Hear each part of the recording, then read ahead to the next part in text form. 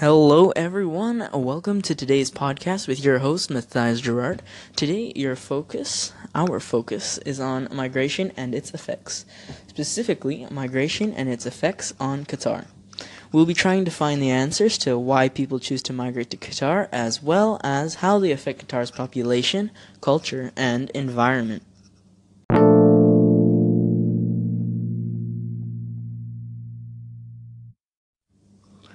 Well, why don't we start with answering why people choose to migrate to Qatar? One of the main reasons has to do with economics and job opportunity. Many people immigrating to Qatar either face unemployment in their home country or lower than possible salary. Qatar's unemployment rate dipped to a minimum of 0.10% in 2016, which in comparison to most developed countries is extremely low, as they lie between 4 and 10%. Also, there aren't any income taxes in Qatar, leading to salaries being substantially higher than in most Western and Eastern countries. Low unemployment rates as well as high salaries are two major pull factors that attract immigrants to Qatar. Another big pull factor that Qatar carries is its extremely low chance of natural disaster.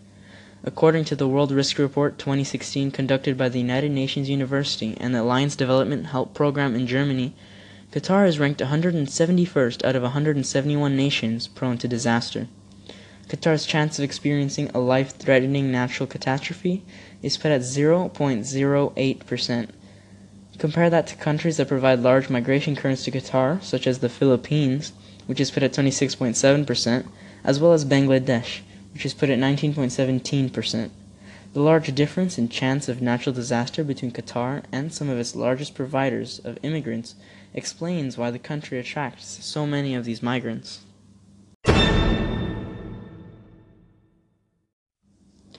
Would you look at that? Our guest star for today's podcast is here, Mr. Billy Bob Joe. So, Billy Bob Joe, tell me your story. Where are you from? I moved from the Philippines to Qatar when I was 23. I was unemployed. Finding a job in Qatar, very easy. But in the Philippines, extremely hard compared to here. Alright. What about the income? Are they similar in any way, Billy Bob Joe? No way.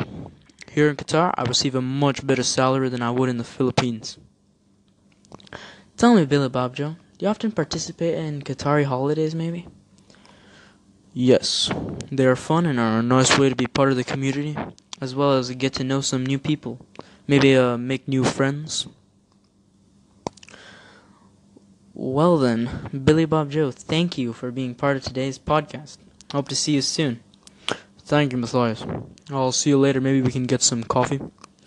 Let me think about that.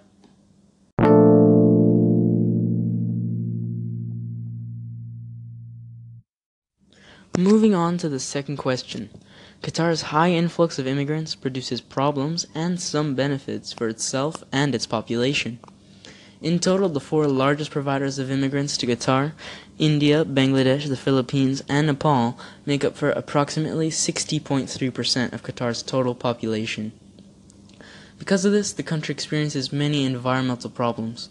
First of all, the influx of immigrants has brought on more cars than the country and its roads can handle.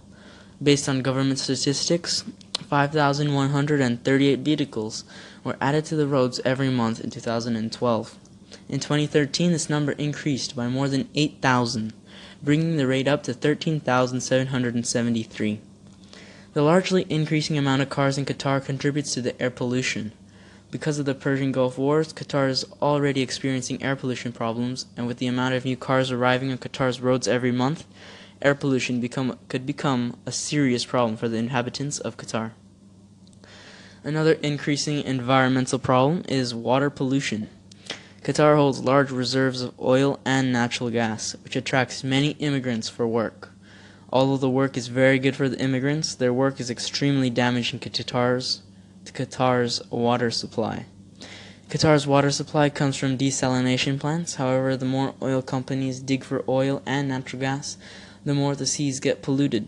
Polluted seawater isn't good for drinking, even after desalination, which could lead to water shortages in the future. Regarding Qatar's culture, however, the percentage of Qatari nationals compared to foreigners is slowly decreasing. In 1970, Qatar consisted of 40% nationals, while in 2004, nationals consisted of 24% of Qatar's population. In 2016, Qatar's population of nationals dropped to 12%. Even with slowly decreasing proportions, Qatari culture is lived in a contemporary manner by most. Popular attractions promoting Qatari culture, such as Souk Waqif, Katara, and the Corniche, receive hundreds of visitors every day, and most public places have dress codes in place to respect the culture of Qatar. The influx of immigrants in Qatar provides the country with some big environmental issues. However, its culture remains alive and undying.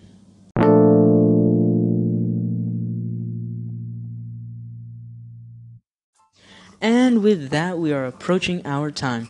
Thank you to our guest star, Billy Bob Joe, and thanks for tuning into the podcast. Make sure to keep up to date for the next one in a very long time.